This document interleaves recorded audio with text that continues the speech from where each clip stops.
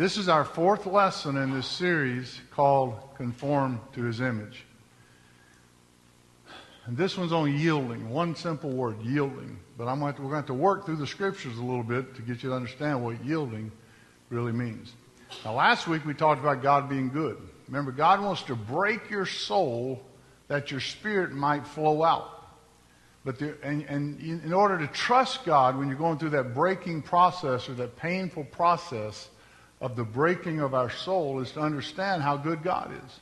When you understand how good He is, you're okay with the pain. You understand that's just His hands pushing you, molding you, forming you, shaping you. And yes, Satan does want to destroy you. And yes, he's very real. And he's come to steal, kill, and destroy. But the good shepherd came that you might have life and have it more abundantly. So you don't need to live in fear of the devil, but you need to be very much aware that he's there, because if you're going to walk with God, you're going to go through spiritual warfare. And you need to learn how to win that battle every time, how to fight the devil. You need to learn how to clothe yourself in spiritual armor and with the Word of God and faith and praise. You can defeat the enemy. You don't have to live in fear of him, but you will have to fight him. And even though Satan's really bad, God is above that. He's very, very good. And God does allow all things for our good and His glory. So the goodness of God. Now I want to read a scripture in Jeremiah I call it the Potter's House passage, because this is dealing with the conforming. How is God conforming us? The best analogy in the Bible about conformation or formation is a potter shaping a ball of clay on a potter's wheel. And he pushes it and adds water and pushes. And every now and then it's messed up. He has to just stop and take it and smush it all back together again and start over. And that's what he was doing with Israel. The word came to Jeremiah from the Lord, "Arise and go down to the potter's house, and there I will let you hear my words." So I went down to the potter's house, and there he was working at his wheel. And the vessel he was making of clay was spoiled in the potter's hand. And he reworked it into another vessel, as it seemed good to the potter to do. Then the word of the Lord came to me, "O house of Israel, can I not do with you as this potter has done, declares the Lord? Behold, like clay in the potter's hand, so are you in my hand, O house of Israel." Now that was written to Israel, but that was God's natural bride. And we're in the new covenant here, we're the spiritual bride. So this is applicable to us. And I think that, in Israel's journey, they went in and inherited the land and got kings and built cities and built the temple. But then they rebelled and idolatry came up in their life. So God had to destroy the city and destroy the temple. And they got carried away into captivity for 70 years. But then God wasn't done with them. He rebuilt them again. And it really blesses me, because I had that mark in my Christian life where I'd gone as far as I could with what I knew. And then God just redid me. He just tore it all apart, ripped it all down, and redid things. And so when you've got pain in your life, understand that's the hand of the potter. And more pain and suffering and trials and tribulation and tragedies and torment and terror and all the T words you can think of, when all those things it's God shaping you and molding you and making you. And then He puts water on you and refreshes you. When He's got it just perfect, He sticks it in an oven. An oven through the fire. You've got to go through the fire to be purified and sanctified the way God wants you to be. So we're in the hands of the potter, and we're going to trust His gentle hands. Because we're going to remember this. It's a great quote by Max Lucado. I've said it several times to y'all now. God loves you just the way you are. Don't question that. I'm sure you messed up this week. I'm sure you had some bad thoughts. I'm sure you did some bad stuff. You just can't quite live up to what you should. Let me tell you something. God loves you anyway. He loves you anyway. He loves you in your best day and your worst day. He loves you when you mess up. He loves you when you do good. God always loves you, but He refuses to leave you that way. He wants you to be just like Jesus. See, God's ultimate intention for your life is to be conformed in the image of Christ. Where you start living like Christ, where you'd have the mind of Christ. You'd think Christ's thoughts, you'd do Christ's deeds. Where actually the life of Christ will live Himself through you when you learn to yield to that. So He wants you to be just like Jesus. It's a journey we're on. It's a journey. Rome wasn't built in a day, and you're not going to get changed in a day. It ain't going to all happen overnight. It's from now to the day that I get to meet the Lord, to my last day on this earth. That's the journey. That's my personal journey. You got your own. And we're all being transformed into the image of Christ. I gave you all a kernel of corn a few weeks ago to hold. And I read this verse to you in John 12. Verily, verily, I say unto you, except the corn of wheat fall on the ground and die, it abideth alone, but if it die, it bringeth forth much fruit. I'm hoping to close the sermon today with an analogy on how you bring forth fruit, how the Spirit of God in you and through you brings forth this fruit.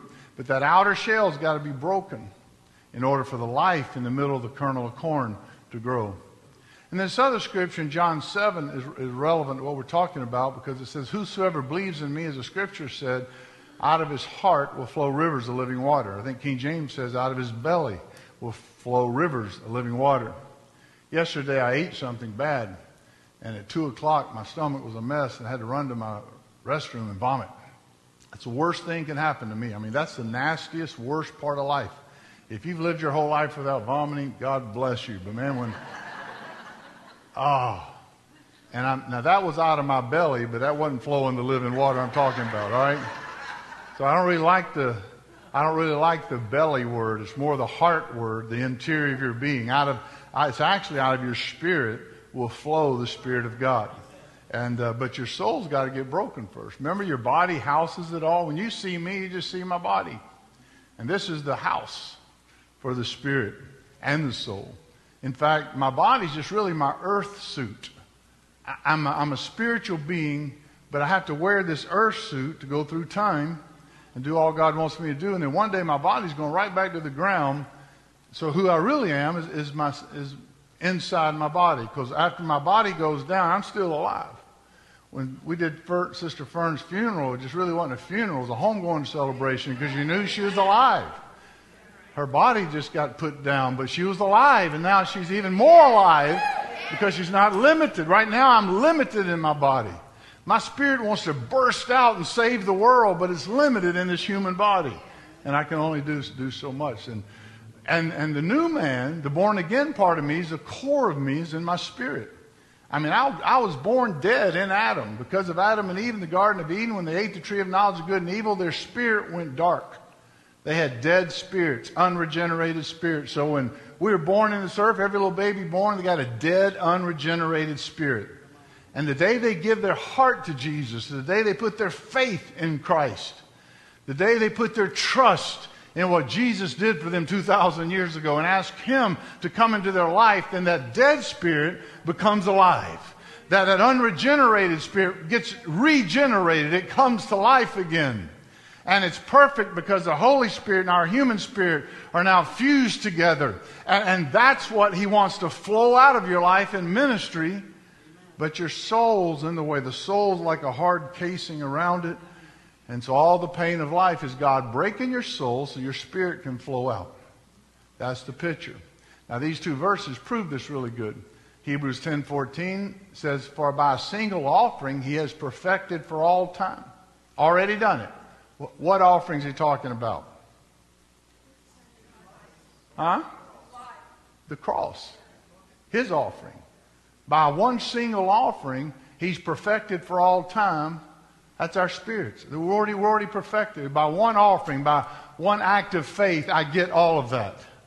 The moment I receive that into my heart, that part of me, that spirit's perfected for all time. Can't get any better. Who, though? Those who are being sanctified. Well, if I'm already perfect, how do I need to be sanctified? Well, that's my soul. Romans 12:2. And look at 1 Peter 1:9. The reward for trusting Him will be the salvation of your souls. So when I got saved, my spirit got saved. They got born again. Jesus said, unless you get born again, you can't see the kingdom of God. My spirit had a new birth. And my spirit is justified in right relationship with God. And my soul's actually covered and saved, but it's not sanctified. It's still worldly. It's got all my memory from all the years I've been living, almost 58 years.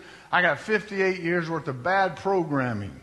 And the lies that Satan put in your head through TV, through radio, through friends, through family, through coworkers, through bogus preachers, all the lies that poured into your soul, you got to fight through all that. So Jesus said, He wants you to renew your mind day by day, that you might be transformed by the renewing of your mind. Because God's Word doesn't just give us information, God's Word gives us transformation if we get a revelation of it and apply it to our life. So the reward of trusting Him will be the salvation of your souls. Now, I've been saved almost 30 years and I'm better than I was. I'm not where I want to be, but I look back over my shoulder and I see a lot of sanctifying, a lot of breaking. God's done a lot of breaking of my soul, breaking of my will, and a lot of sanctifying of my soul. But God's the only one that can do that. A pig's a pig. You're born a pig, you're going to die a pig. But God alone can change a pig. Amen. So I ain't what I used to be, right? And that's good. But I'm still not yet what I want to be. I press toward the mark for the prize of the high calling of God in Christ Jesus. I'm pushing on. God didn't bring you this far to let you fail either. He will perfect that which He began in you. He's the Alpha and the Omega, the beginning and the end. He's done a miracle in your life. Well, yield to Him and let Him finish His miracle. Let Him keep doing miracles in your life. Yield. Think of the yield sign. It's everywhere. Since I started studying this, there's more yield signs up than I ever dreamed. The stop signs are probably number one, but number two is yield signs. Why do you think a stop sign means slow down and crawl through? It's just in you, in it. And man telling you to stop, you look around, no cops, I don't have to stop, no cars, I'll just go through. If they would put a sign up there, Mr. Hudson, would you consider stopping? This is a four-way. Then I'd stop, no problem. Yeah, I'll do that. I'd be blessing it, but they're trying to make me stop. You got to stop. So there's just something about easing through. Gives me feeling a little freedom there. You know what I'm talking about? These yield signs are just as important as stop signs. If you don't yield, you could die. When you merge onto an interstate, what do you get? Yield sign. And you look in that rearview mirror, sometimes 18-wheelers are right on you and they're not even moving over.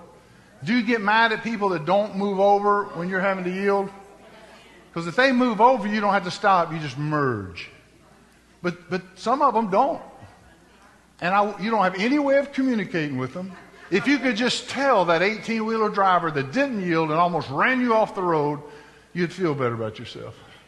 So instead, you murmur under your breath in your car, just you and God. Are you really talking to God that way? Yield. We don't want to yield, but you got to yield or you'll get hurt. And your fleshly inclinations in your soul, your will, your little Pharaoh in your soul does not want to yield. But it's really the whole secret of Christianity. See, this in your soul is that trigger mechanism, the will. And God breaks your will so you'll finally yield. Just yield. Let somebody else go first. Let the car go. You can wait. You got a minute. I can wait. I'm going to yield. Your whole Christian life's about yielding. Now in Romans 6, in King James Version, Paul lays it out this way. Know, reckon, and yield. Three things you need to know in Romans 6. To know, to reckon, to yield. Know and believe God's word. Reckon or count it to be so. And then to yield to the Spirit. Now if you want to go to your Bibles and go with me, I'm in Romans 6 here. We're going to walk through most of the chapter. If not, you can read it right there on the board. I chose to do it in King James because of these three words are consistent. 6, 3 through 10. Know. No, you need to know this. Know ye not that so many of us as were baptized into Jesus Christ were baptized into His death. You need to know you're baptized into His death. Therefore we're buried with Him by baptism into death. That like as Christ was raised up from the dead by the glory of the Father, even so we also should walk in newness of life. For if we've been planted together in the likeness of His death, we shall also in the likeness of His resurrection. Knowing this, that our old man is crucified with Him, that the body of sin might be destroyed, that henceforth we should not serve sin. For he that is dead is freed from sin. Now if we be dead with Christ, we believe that we shall also live with Him, knowing that Christ being raised from the dead dieth no more death, no more death hath no more dominion over Him. For in that He died unto sin once, but in that He liveth unto God. You need to know this. You need to believe this. All right, so let's do a hypothetical situation. Let's say I die today. And my wife's mourning. Various ones of y'all calling her, consoling her. The kids are getting anxious about what the wills are going to say, who gets what. You know, they think about all that. She reaches out to the Manickies, reach out to her and say, Steve agrees to preach my funeral. They have a visitation. People come by and cry. And look, if there aren't a lot of criers, give a few people $20 and have them come cry.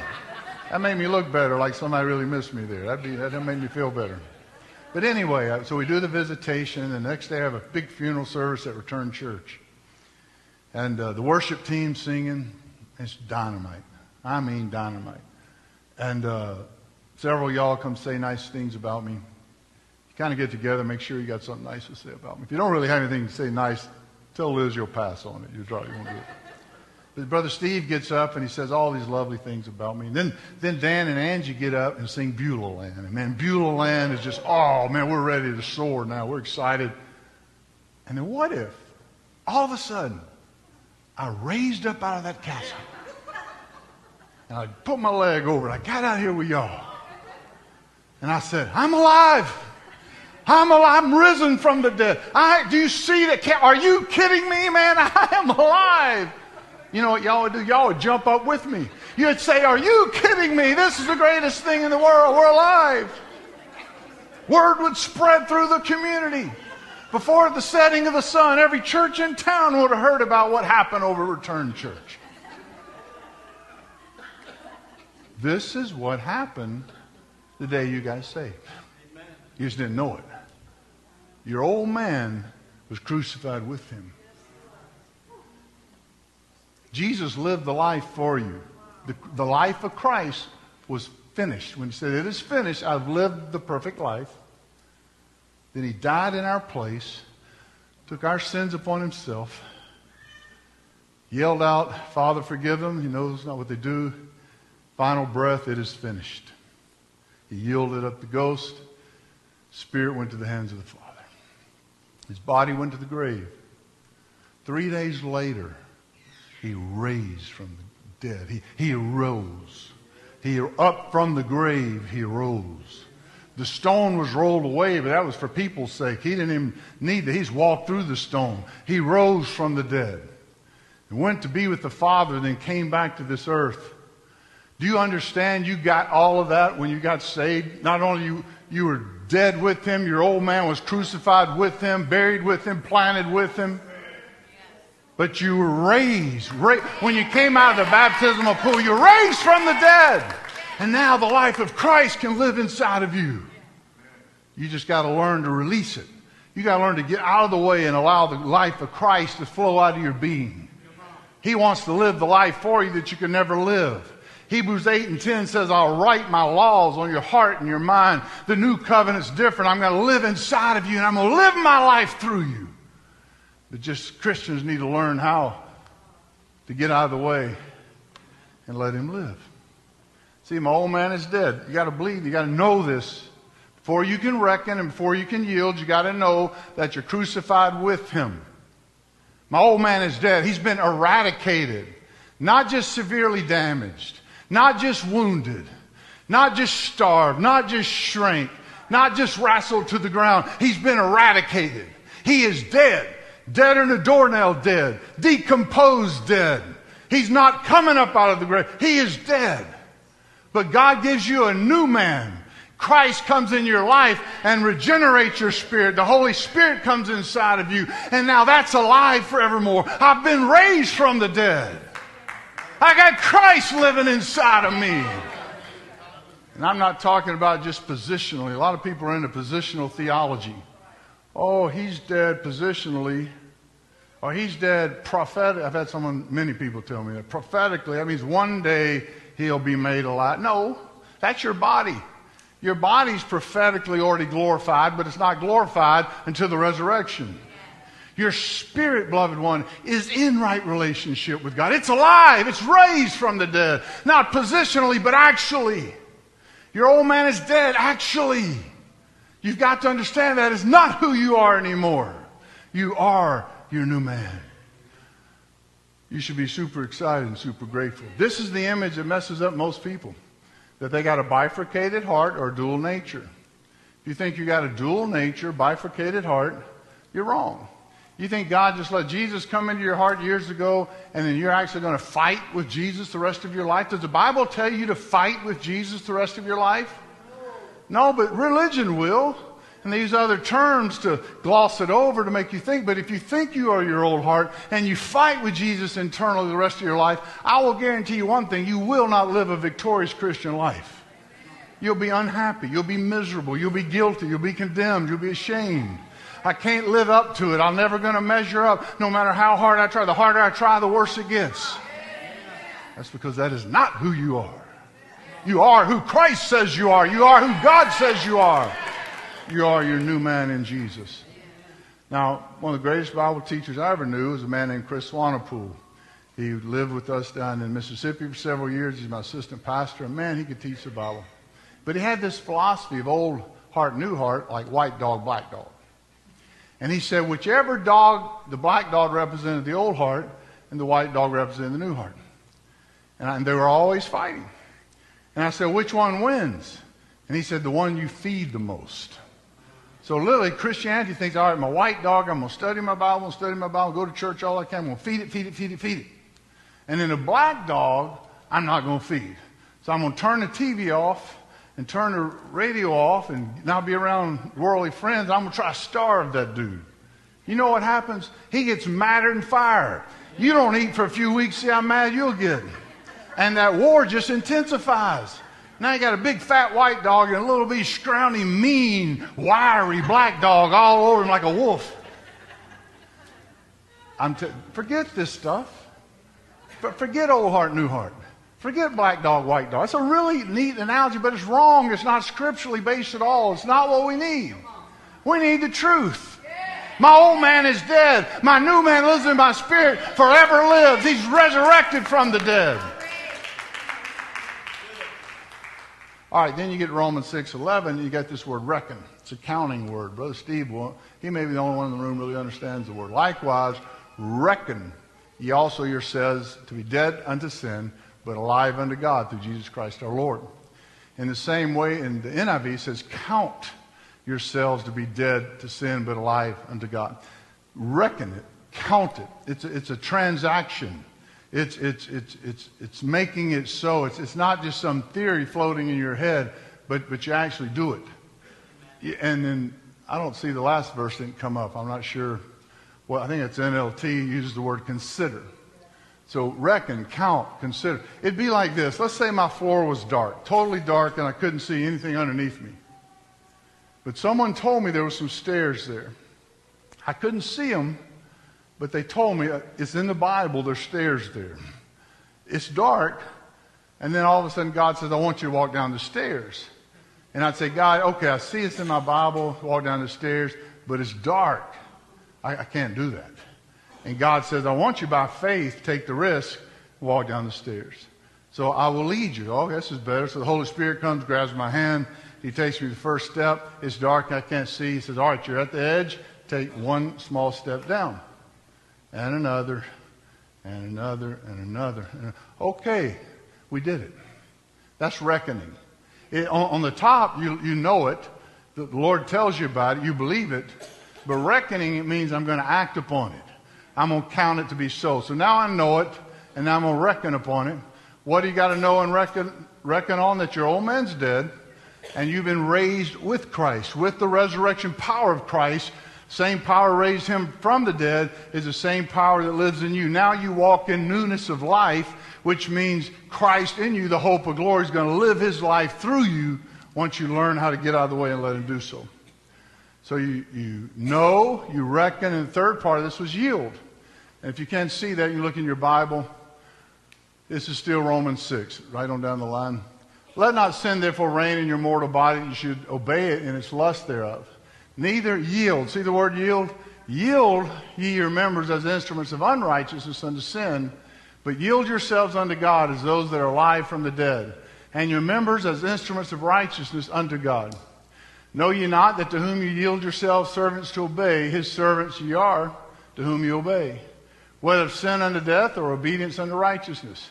I speak after the manner of men because of the infirmity of the flesh, for as ye have yielded your members servants to the uncleanness, and to iniquity unto iniquity, even so now yield your members servants. Yield yourself to him. So literally, what you got going on here is knowing and reckoning. You know and believe God's word over what you feel or see. Brother Hudson, I don't feel righteous. Who told you to listen to your feelings? I don't feel holy. Who told you to go by your feelings? You know, go by what God says. He imputed his righteousness onto you. You're already righteous. He imputed his holiness onto you. You're already holy. See, something in man just wants to add to that and try to be holy on his own. No, only God can make you holy. And then reckon or count on it. Act upon what you know by faith. Live through the new identity in Christ. Newness of life, of Christ's resurrection life living in me. Learn how to let him live. And how do you do that? By yielding to him. So remember, your soul is kind of bossing everything because that's where the will is. That's where your Pharaoh is. But God's been so merciful, he's allowed a lot of pain in our life to break us. So now it's easier for me while I'm broken just to yield. Every day, all the time. Just humble yourself and allow the Spirit of God to flow out. Now look at this verse, 9:23, Luke 9:23 in the ESV. And Jesus said this to his disciples. He said, to all, if anyone would come after me, let him deny himself and take up his cross daily and follow me. Now, you know, see that word daily? In the other Gospels, they don't use the word daily. So usually when I quote this, I quote it without the daily. I'll get in Matthew and quote without the daily. Because daily makes this deal a whole lot worse. See, because your cross, some of y'all think your wife is your cross. Or you think your husband is your cross. Or your job and your nasty boss is your cross. Or your health is your cross. No, this is just the sufferings of life. This is just life. Your cross is where your will and God's will meet. Daily. Daily. It will happen every day. God will want you to do something. You won't want to do it. And then you got a choice. You can yield. Take up your cross and do it God's way. Or you can stand up in your pride and do it your way. Daily. This will happen all through the day. You have a shaft through your spirit. That's God's will. Then you have a shaft through your soul. That's your will. That's the Pharaoh. God's will inside of you wants to come out and do what God wants it to do. You prevent that when you're trying to boss the show. You're trying to boss your life. Jesus in Gethsemane said, not my will, but thine be done. That should be the cry of our heart every day. Not my will, but thine be done. Show me, Lord God. The cross, where your will and his will meet. Say God's will is the vertical bar, your will is the horizontal bar. That's in the right position. Not my will, but thine be done. I yield to you, Lord. I'm pulling on the interstate and I see God coming as a big 18-wheeler. I'm just going to yield. I'm going to back down and let him have it. Go. Y'all follow this? Where does your will and God's will meet? See, our problem is it seems right. Proverbs 16:25, there's a way that seems right unto a man, but it's in the end there is a way of death. Now we think of that as saying, oh, that's going out in the bars and running around and being wild. That don't even seem right to anybody. We're talking about things that seem right. Oh, that seems right. Say we're doing Christian ministry. Well, this seems right. And God said its ends is a way of death. You got to quit going by what you seems right. Trust in the Lord with all thy heart and lean not unto thine own understanding. That seems right. We're not talking about something that seems wrong. We all know that's death. We're talking about things that seem right that are actually death. What's the problem? You're out front trying to boss your life doing what you want to do. Even if it's in Christian ministry. What he's trying to tell us is yield. Yield. Yield to the Holy Spirit. Yield to God. Yield. Sometimes you got to yield to your brother just to show God you're yielding to him. God says, my thoughts are not as your thoughts. My thoughts are higher than your thoughts.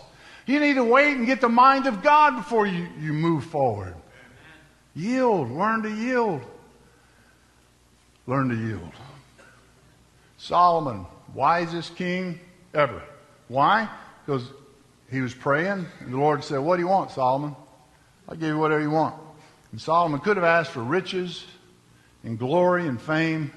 But no, he asked, he said, Lord, I'm like a child. I don't know how to go in or come out. I want you to just grant me understanding and wisdom that I might govern your people. So God says, because of this, Solomon, I'm going to give you that, but I'm also going to make you the richest guy ever. I'm going to bless you amazingly. So early in Solomon's reign, 2 women each had babies. One of them laid on one of the babies and it died. So that woman wanted the other lady's baby. So they were fighting over the baby. So they two women brought the baby to the king. And they were both saying, this is my baby, this is my baby, this lady's taking my baby. So Solomon, just granted this great wisdom by God, he said this, divide the living child in 2 and give half to the one and half to the other. Then the woman whose son was alive said to the king, because her heart yearned for her son, oh my Lord, give her the living child, by no means put him to death. But the other said, he shall neither be mine or yours, just divide him. Well, the king immediately knew who the mom was. One woman said, nah, just divide it. The other woman, actually this was her baby, she said, give my baby to her. Just don't hurt my baby. She yielded. She yielded. What did God do? God gave her the baby. Solomon had the wisdom to know who was the real mom. She yielded. When Abraham left his home, Ur of Chaldees, God told him to get up and go into the land. I'll show you. He got to Haran, and he couldn't go any farther because his father was there. You know, Abraham wasn't supposed to be pulling all his family with him, but he didn't get the full revelation, so he went there and he had to stay. He got halfway, but he couldn't go any farther until his father died. And when his father died, it was time now to get up and go. So then Abraham yielded to God again. It was a great choice for Abraham to leave everything based on a God that had no Bible for this God. He had no understanding who the Lord was. The Lord was just speaking to him. He knew this was God speaking to him. So God had his man of faith, the father of faith. So Abraham had to leave everything, got to Haran, stayed in Haran halfway until his father died. Then he got to go the rest of the way. He also took his cousin, nephew, Lot. He should have never brought Lot with him. That was not in God's instructions. Some about us just want to redeem everything as we go. We're going to take So this caused Abraham a lot of pain. So him and Lot, they were doing good until their herds grew and multiplied, and Abraham's cowboys were fighting with Lot's cowboys one day. And Abraham was in the longhorn business. Lot was in the Angus business. So Abraham, he understood the whole thing a lot better. But anyway, no, that came from 1 Bill 3:22. That's not in the Bible. But anyway, the herdsmen were fighting. You know what Abraham could have done? Lot, I'm the boss. You came with me. You're riding on my coattail. I'm going to take the well-watered pasture, and you go take the dry pasture. But you know what Abraham did? He yielded. He just yielded. Lot, you take whichever land you want. He gave the nephew his choice. So Lot, what did he choose? The better pasture. Abraham yielded. This kept him in the will of God. I remember there was a time just a few years ago we were involved with a really large worldwide ministry. Lots of money, lots of buildings, lots of people. And the Lord told us to leave. And you know what we did? We just yielded. We just yielded. Well, I'd rather have the small thing that's right in the center of God's will than the big thing out of His will.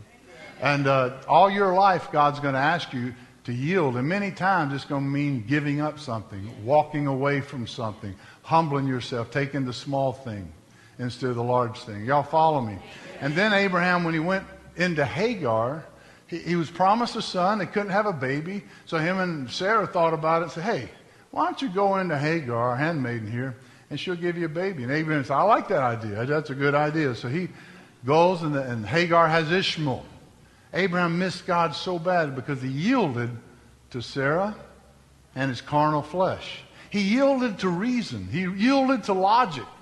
In other words, logic would say, do that, or reason would say, do that. And Sarah said, do it. And she's put her blessings on it. And I need a boy, so let me go do. That was not God's plan. That was not God's child. Isaac was the promised son, not Ishmael. And so, see, Abraham got in trouble because he tried to help God. Sometimes y'all just want to help God. And when God's not asking you to do that, you quit help. And also, we got to learn to wait. If Abraham could have just waited. I'm programmed to do so bad. If God told me today, I want you to go climb the highest mountain tomorrow.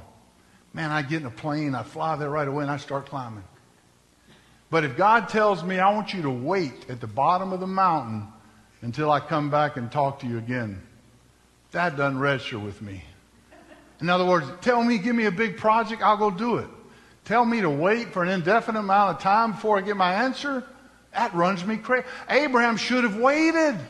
He should have never gone into Hagar. He should have never produced Ishmael. He should have waited on God.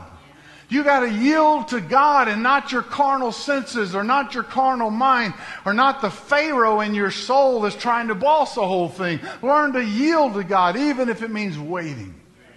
And then one day, you see how Abraham, he'd get it wrong one day and get it right the next day, kind of like us. He told him, I want you to offer up your son. He didn't hesitate at all. He got moving. They got moving and walking up to the mountain. And when he saw the place and he laid his son on the altar, this had to rip everything inside of him into pieces. But he laid that boy on the altar. And he drew back his knife, willing to offer him to God. And the angel of the Lord came right then. Abraham, Abraham, don't kill your son. Now I know. Now God's saying, I know, Abraham, how you really feel, how you really believe. I know that you'll yield to me. So yield to God. Just learn to yield. Thinking as I close here, God said in Genesis 1:1, let the earth bring forth grass and the herb yielding seed, and the fruit tree yielding fruit after its kind, whose seed is in itself upon the earth. And it was so. So here's yielding. You think of a fruit tree. A fruit tree has to yield to get the fruit to come. And I'm closing with this, so don't get nervous on me. We're done. And I wanted to share this with you a few weeks ago, and I didn't have time. But here's a fruit tree, and what it will do is produce the same kind of fruit after its own kind. So if this is an apple tree, it's going to grow apples. Orange tree, it will grow oranges. But our goal, the Bible said, unless a corn of wheat fall into the ground and die, it abideth alone. But if it die, it bringeth forth much fruit. And see, if we learn to yield to God, what will happen is we're going to have the fruit of the Spirit. Remember, the Spirit, the Holy Spirit, lives inside with your spirit. And if your soul's broken and you learn to yield, out of your belly will flow, out of your heart will flow living waters. And what's actually going to come out of you is love, joy, peace, long-suffering, gentleness, goodness, faith, meekness, temperance. And it's going to be supernatural. But people do it wrong that aren't yielded. They're still trying to boss their life out of their own soul, out of their intellect, with their personality and their man's understanding and man's intellect. We try to hang fruit on the tree. And it would be like me taking this apple and this grape, and I'm going to hang it on here. I don't know how I'm going to do it. Praise the Lord. There we go. And then I've got, I want to be gentle to somebody. So I reach in my understanding, I reach in my soul, and I go try to help someone. I'm real gentle. And I'm real loving. And I'm real peaceful about it. So I get with Brother Ted, who, by the way, needs some volunteers. If you want to help over in Portland, even July 4th, we're still feeding the hungry over there, and people are still getting into rehab. And I was there last week, and it's a beautiful thing, and I appreciate Brother Ted doing what he's doing. But there's a great example of ministry. There's so many different ways to minister. You want to minister to the orphans and the widows and the poor and the strangers and the addicts and all the people in prison. These are all wonderful things to do. But do you realize if you're doing this out of your own intellect, what this is like is, all right, I'm going to go to Portland, I'm going to love on somebody. And so I give to them, we feed them, we pray with them. They need $10, so we go get them some toiletries at Family Dollar or whatever. So that's love. I showed love. I did this for them. But when they don't say thank you, and the $10 I give them for toiletries, they actually go and buy dope with it, then they laugh about it. And others say, oh, they're taking advantage of you, Bill. It makes it worse. They're not taking advantage of me. I know they're taking advantage of me. They're not doing this because I'm stupid. I'm doing it because I love people, all right? But if I do all of that, trying to love someone, and then when they reject me and they abuse me or they take advantage of me, if I get hurt or angry, it's because that wasn't the Holy Ghost love. That was my own thing. That was my own soul. Or no matter which one of those fruits I'm trying to do, and say I lose my cool at some of them. I get so emotional that I just blow up at them. I fuss at them. Or I don't want to give to them ever again. Or are you really angry underneath? That dirtbag would just get a job and get cleaned up and get a shower and get on with his life and leave us alone. See, you can get, if you just try to help, that's what will happen to your fruit right there. If you just try to help out of your own intellect, out of your soul, you're not going to help anybody. So what happens, all this fruit, we've been doing all this good. We go to small group. We're encouraging other Christians. And then other Christians, they talk bad about you. They gossip about you. They slander you. And you hurt your feelings. You're angry with them.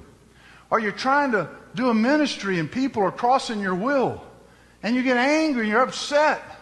And you're mean to people. Why? Because you're doing this all in human effort to try to have love, joy, peace, long-suffering, gentleness, goodness, faith, meekness, temperance. And what you've done is you've gone to the grocery store, you've bought fruit, you hung it on the tree. What's going to happen to your fruit? Rot. I mean rot. It's just going to get nasty and it's going to fall to the ground. I don't even know who eats rotten fruit. Do certain insects eat rotten fruit? And your ministry's bad and your attitude's bad. And then you say, well, I might as well just give up. I'm not going to help people anymore. I'm not going to do that anymore. I'll just quit church. Those people hurt my feelings. A lot of people leave church. It's been proven over one person in the congregation hurting their feelings. Is that a reason to quit? What's happened is your fruit's falling all over the grass, rotting. Now you stink. Now your attitude stinks. And Christians don't even want to get around you. Now here's the difference. The difference is let God break your soul. Broken. And then you yield. The Holy Spirit will tell you, I want you to go help this person. Yield to that. Yes, sir, I'll do it. And then you love on them. You give to them. And they don't say thank you. And they stab you behind your back. And you say, thank you, Lord. I was doing it for you, not for them. I got love. I'm ready to go help someone else. Now, see, that ain't your love. That's the Holy Spirit flowing through you. Loving people supernaturally. Loving people, having joy when there's pain all around you. You've got this supernatural joy. That ain't you. That's the Holy Spirit flowing out of you. When you got more to worry about than a man on the moon and his rocket ship's broken that's supposed to take him back to Earth, I would say that's a lot to worry about. You're on the moon. You get figure out your rocket ship's broke. You got no way to get off the moon. Would you be stressed out? Some of y'all got problems like that. You really do. And in the middle of all that chaos and calamity and confusion and catastrophe, in the middle of all that, you got this peace that passeth all understanding just welling up inside of you. See, that's the Spirit. You're now broken. You're yielded. You're yielded and the Spirit of God's coming out of you. Hallelujah. Don't put fruit on the tree trying to do what God wants you to do. Because you can't do it. Be broken. Praise Him for the breaking. Yield to Him when the time comes. And let God minister through you. You got that? Let's stand to our feet and give Him praise for this song. Amen.